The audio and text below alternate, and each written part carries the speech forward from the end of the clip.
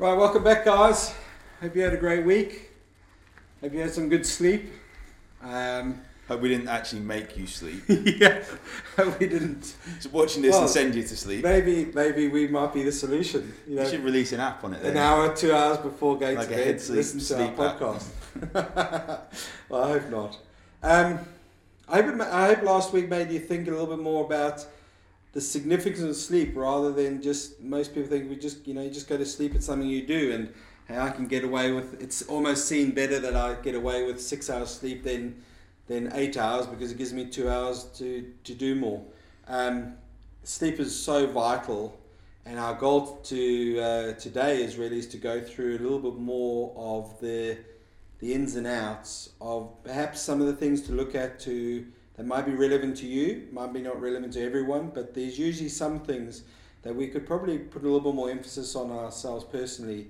For me, it's actually really tracking, and I'm guilty at night of finding that I'm ready to probably get to bed and get into bed by 10, half 10, but if I get sidetracked with something, and it catches me, I can then suddenly get a second wind, and suddenly it's midnight. Yeah.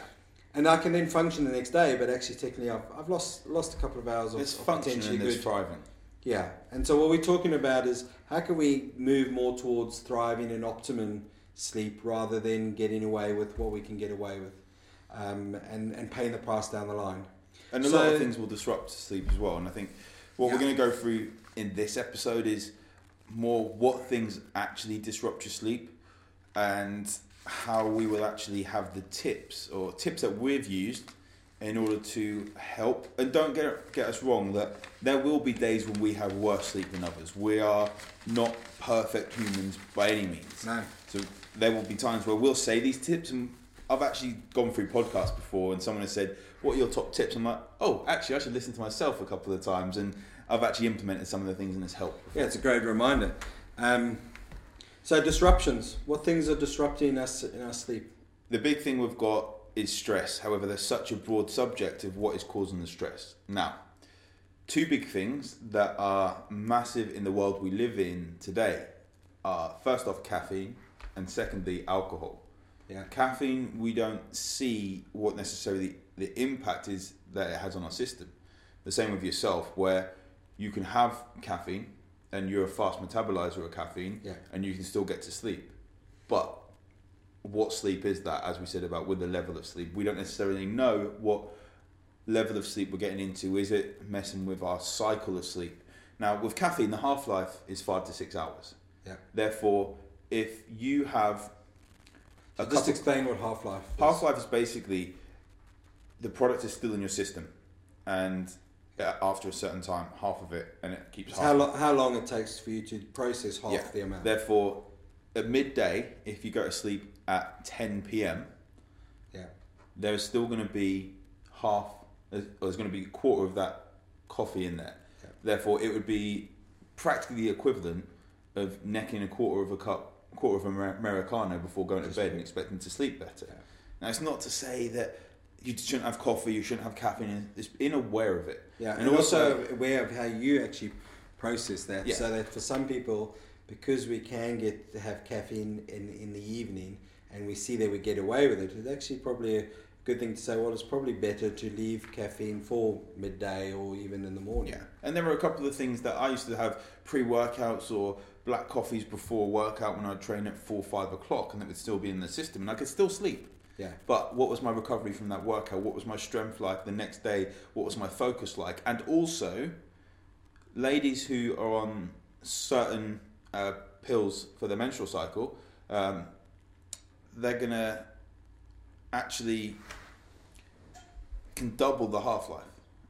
The actual pills, I'm not 100% certain which ones they are, but that could mean that it goes to 8, 9, 10 hours. Yeah, and we're talking also, some people still feel that they sleep all right, but they have 5, 6, 7 cups of coffee a day. Yeah. You know, we're not looking at one or two cups of coffee. Well, and that's my point also, is that you're using the caffeine as an anchor to really probably control some cortisol levels and stress levels which are happening. So not only have you got the influence of the caffeine, but you've got all the other influence of other stresses you're taking into your sleep cycle. And what is caffeine? It's a stressor. Yeah. And I love coffee, by the way, and I still have pre-workouts, not every session, and I'll still have diet sodas and things like that. So I'm not saying that and saying I don't have caffeine. Caffeine is a stressor. When I was talking in the last episode about the Jenga, caffeine is taking a block out and put it on top. And there's only so much we can have before central nervous system gets stimulated too much and needs to recover. Yeah. I mean, the caffeine and the other stimulant, the same as alcohol.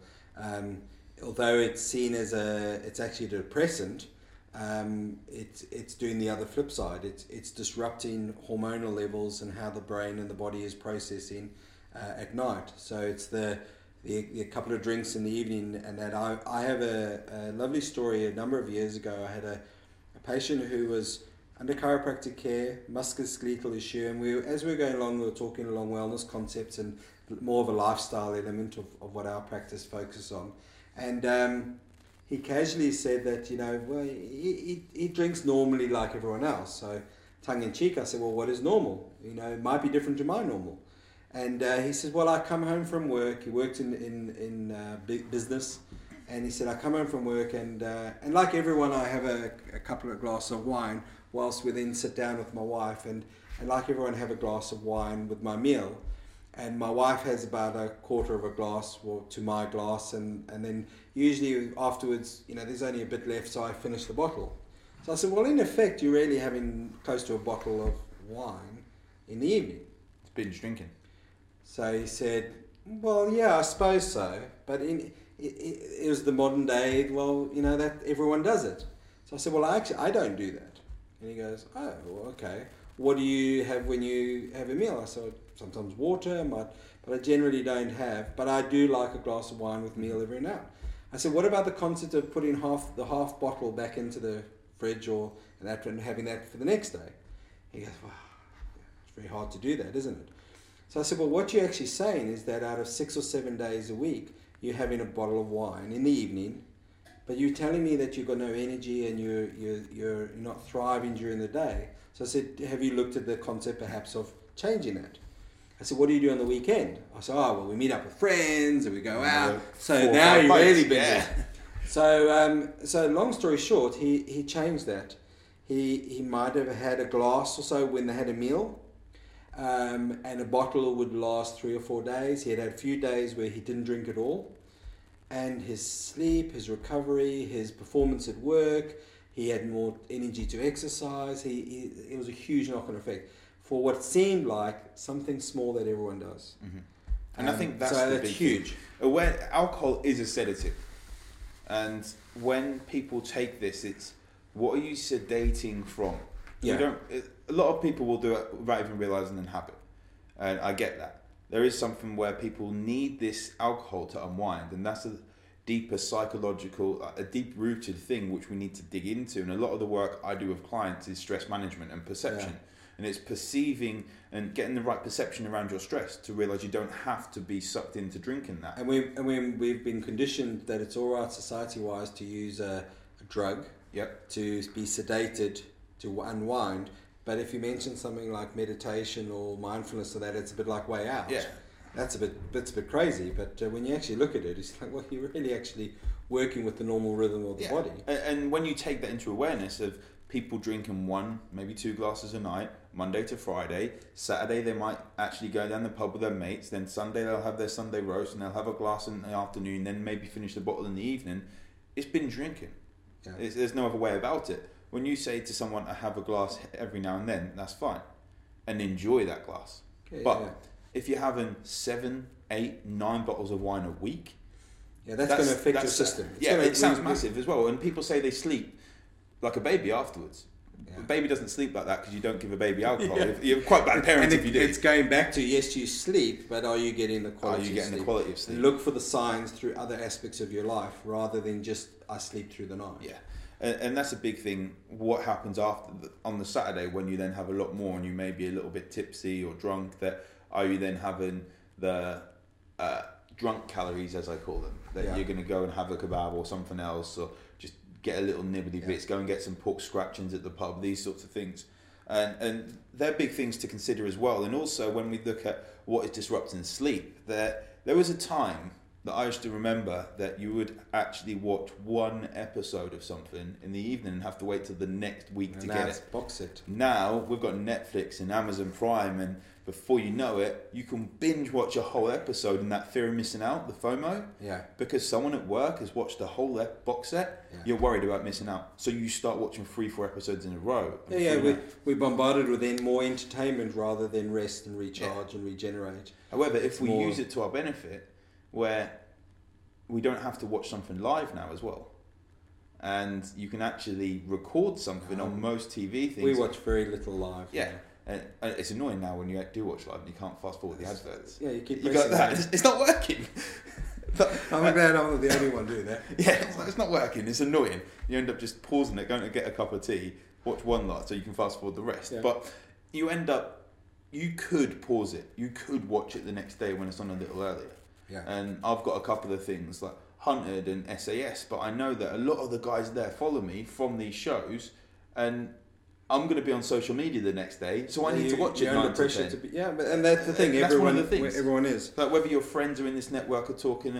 Football was always a different thing because there was a time when you'd go to school after a football match and you wouldn't be able to wait till the next day to watch it. Yeah. And sometimes with me, if it's an important football match, I'll watch it live if I'm with a friend because it's a good time for me to socialise with my friends, and we have to take that into account as well. But I'll also use it to my benefit that I'll switch social media off before a football match. We might watch something different and I'll record the football match, and then in the morning there's 90 minutes plus of football that I can watch whilst on my turbo trainer. Yeah. Go to sleep a bit earlier, get up and do my cardio. And these are big things that are disrupting the sleep along with the artificial lights. Yeah. And when we look at how we used to have our circadian rhythm with our ancestors being around the bonfire and living in certain communities where I think it was something like 38 the average community we used to be in, part of.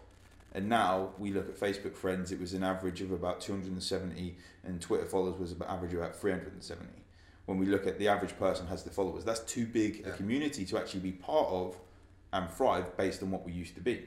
Now, social media connects us with people around the world, but it also makes us lonely with people around the world because we're swiping for our phone, and it's actually shown that our IQ goes down by about 10 to 15% when trying to do a task whilst you've got social media in front of you. And it has also been shown to go down when phone on the table, we're having a conversation. You can't do two things at once. Exactly. Strange that. And you can switch between things at once. Yeah, but you're not tracking them, you're not putting the attention into exactly. either or. And that happens massively when we have a phone by our bed at night time. Yeah. And there's the excuse that the phone's my alarm clock. No, that's a load of rubbish because an alarm clock is £5. Get a real decent one, the Lumi lamp, as we spoke about in the last episode, that is about £40, £50, but that's going to be so much more worthwhile for your health. That's like that. Feeding into looking at lifestyle and trying to support your sleep rather than just an alarm. Yeah, and when we look at disruptions in sleep, it's a lot of people have. When we look at maybe not my parents but my grandparents, they didn't have the choice to go home and have these side hustles, shall we call it, where they have a job where they're going to earn a little extra income by working online, selling products on eBay. They got home from work and they had to sit down and socialise with the family in an evening meal. Sit around the table and talk. And there may have been the wireless, there might have been radio going on, rather than even having colour TV. And now people, as you say, before you know it, that one email you had to send is going to take you till midnight. And technology nowadays, my MacBook has f.logs, has like a screen dimmer to take the blue light out. It can help, but you're still going to be wired through thinking a lot. Yeah, one of the big disruptions is the availability of technology, gaming on tablets, on phones, watching my kids love watching YouTube. They'll watch a movie sitting in bed. You've got to embrace technology, but you also got to understand technology and what its effects are. So technology is a big disruption. The other big disruption for me also is identifying, again, I kind of feel a bit of a repeat from our last episode of you've got to deal with the stresses during the day so that at night you're not dealing with the stresses. Yeah. You know, there's the whole thing of people like to write, put a little notepad next to your book, and if something comes up, you write it. You know, that can help. But really, ideally, getting the idea is deal with the stresses during the day so that at night you now then go through a process of preparing ready for sleep. At night, 3 o'clock in the morning is not the time to problem solve. It's the time to restore. So problem solve in the day so that you can release yourself to sleep at night. And deal with the day stuff so that at night you can sleep. Two of the big stresses that we've said, and it's going to sound contradictory because they're two of the massive things that will lower stress as well, are exercise and food. Yeah, I've got food as a big one. Exercise, we were speaking before we started today about the concept of... It's going to get your adrenals going. Yeah, so again, ideally exercise through the day, so you deal work off that cortisol, so as the cortisol drops down at night and your body's rhythms go more into sleep pattern. Some people do exercise on the way home or exercise in the evening. I think it's a little bit more personal, depends on how you as an individual cope with the disruptions of exercise. But exercise is great. If we exercise, we burn calories, we change hormonal levels, which is going to help sleep. So if someone's not sleeping very well, look for the disruption of actually they're not exercising enough, or some people are exercising inappropriately I've been massively and creating more stress and more hormonal overload, more adrenal overload, and then they're wired and they're sleeping. It's the big thing, going back to that Jenga, exercise is stacking on a stress stacker as well. These things can be same with food. Look at your gut health, look at when you're eating and the time, especially the shift workers, they're really the ones which battle with that. The other big one, which a lot of people don't really look into, is MSG in food processing and food additives.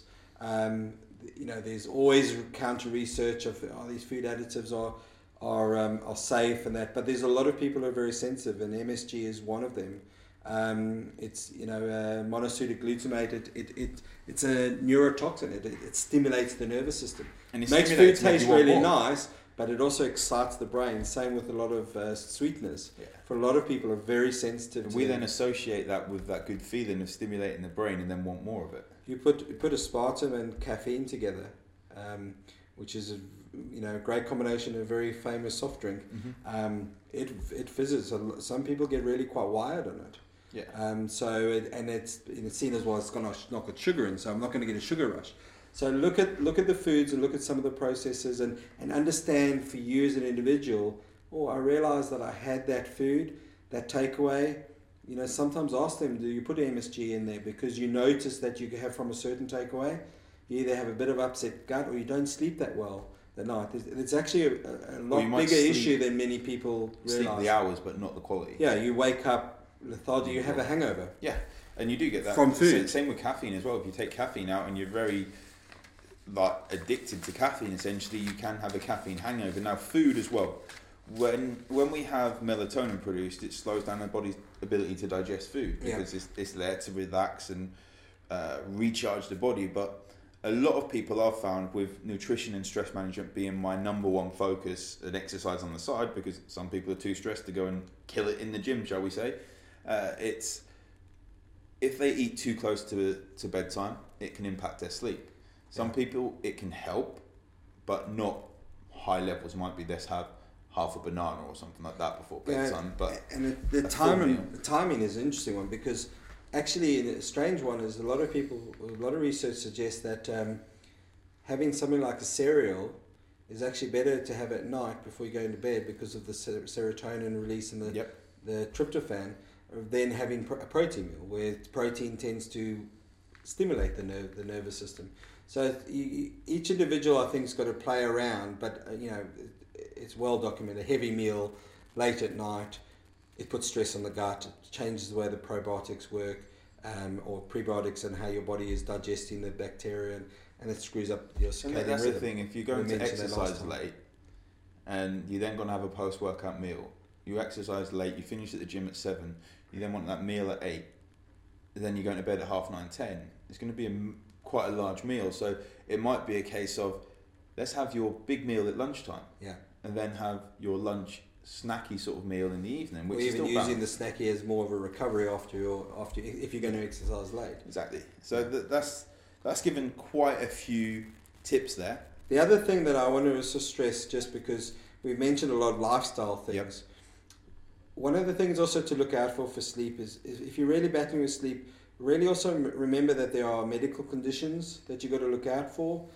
So, the advice is also to get medically checked. If you're looking and change some things and sleep is a problem, get checked out medically.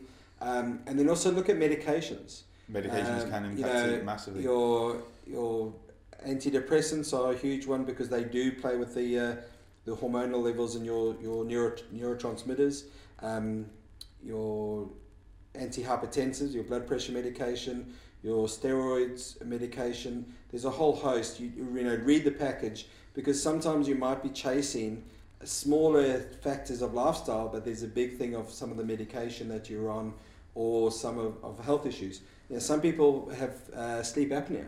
Yep. And they have issues, or where they have the shape of their jaw or their gullet, and so these are impacting their quality of sleep.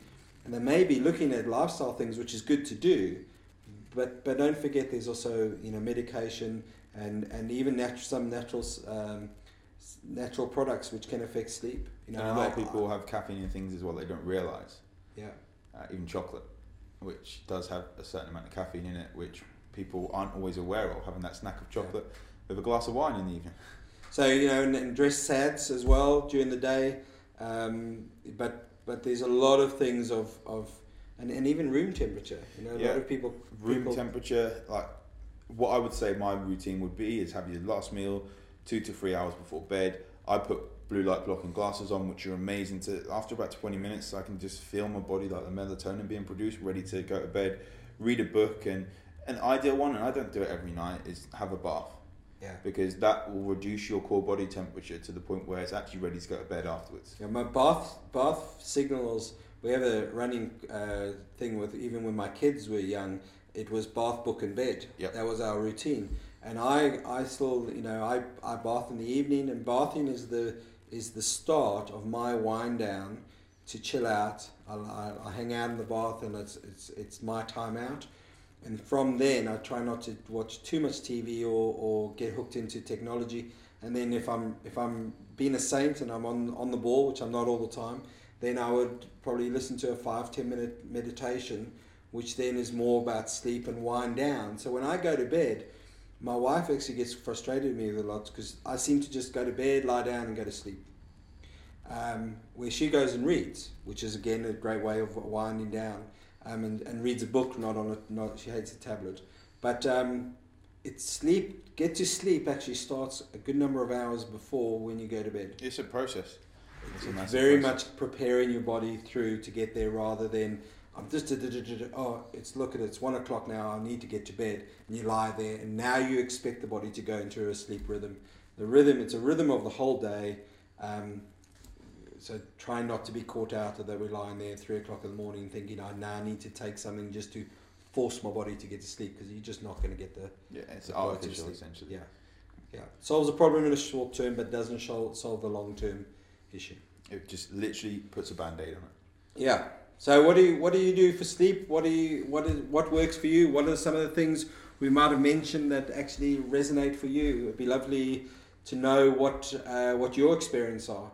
Are there some things that we've missed out and that you can share with us?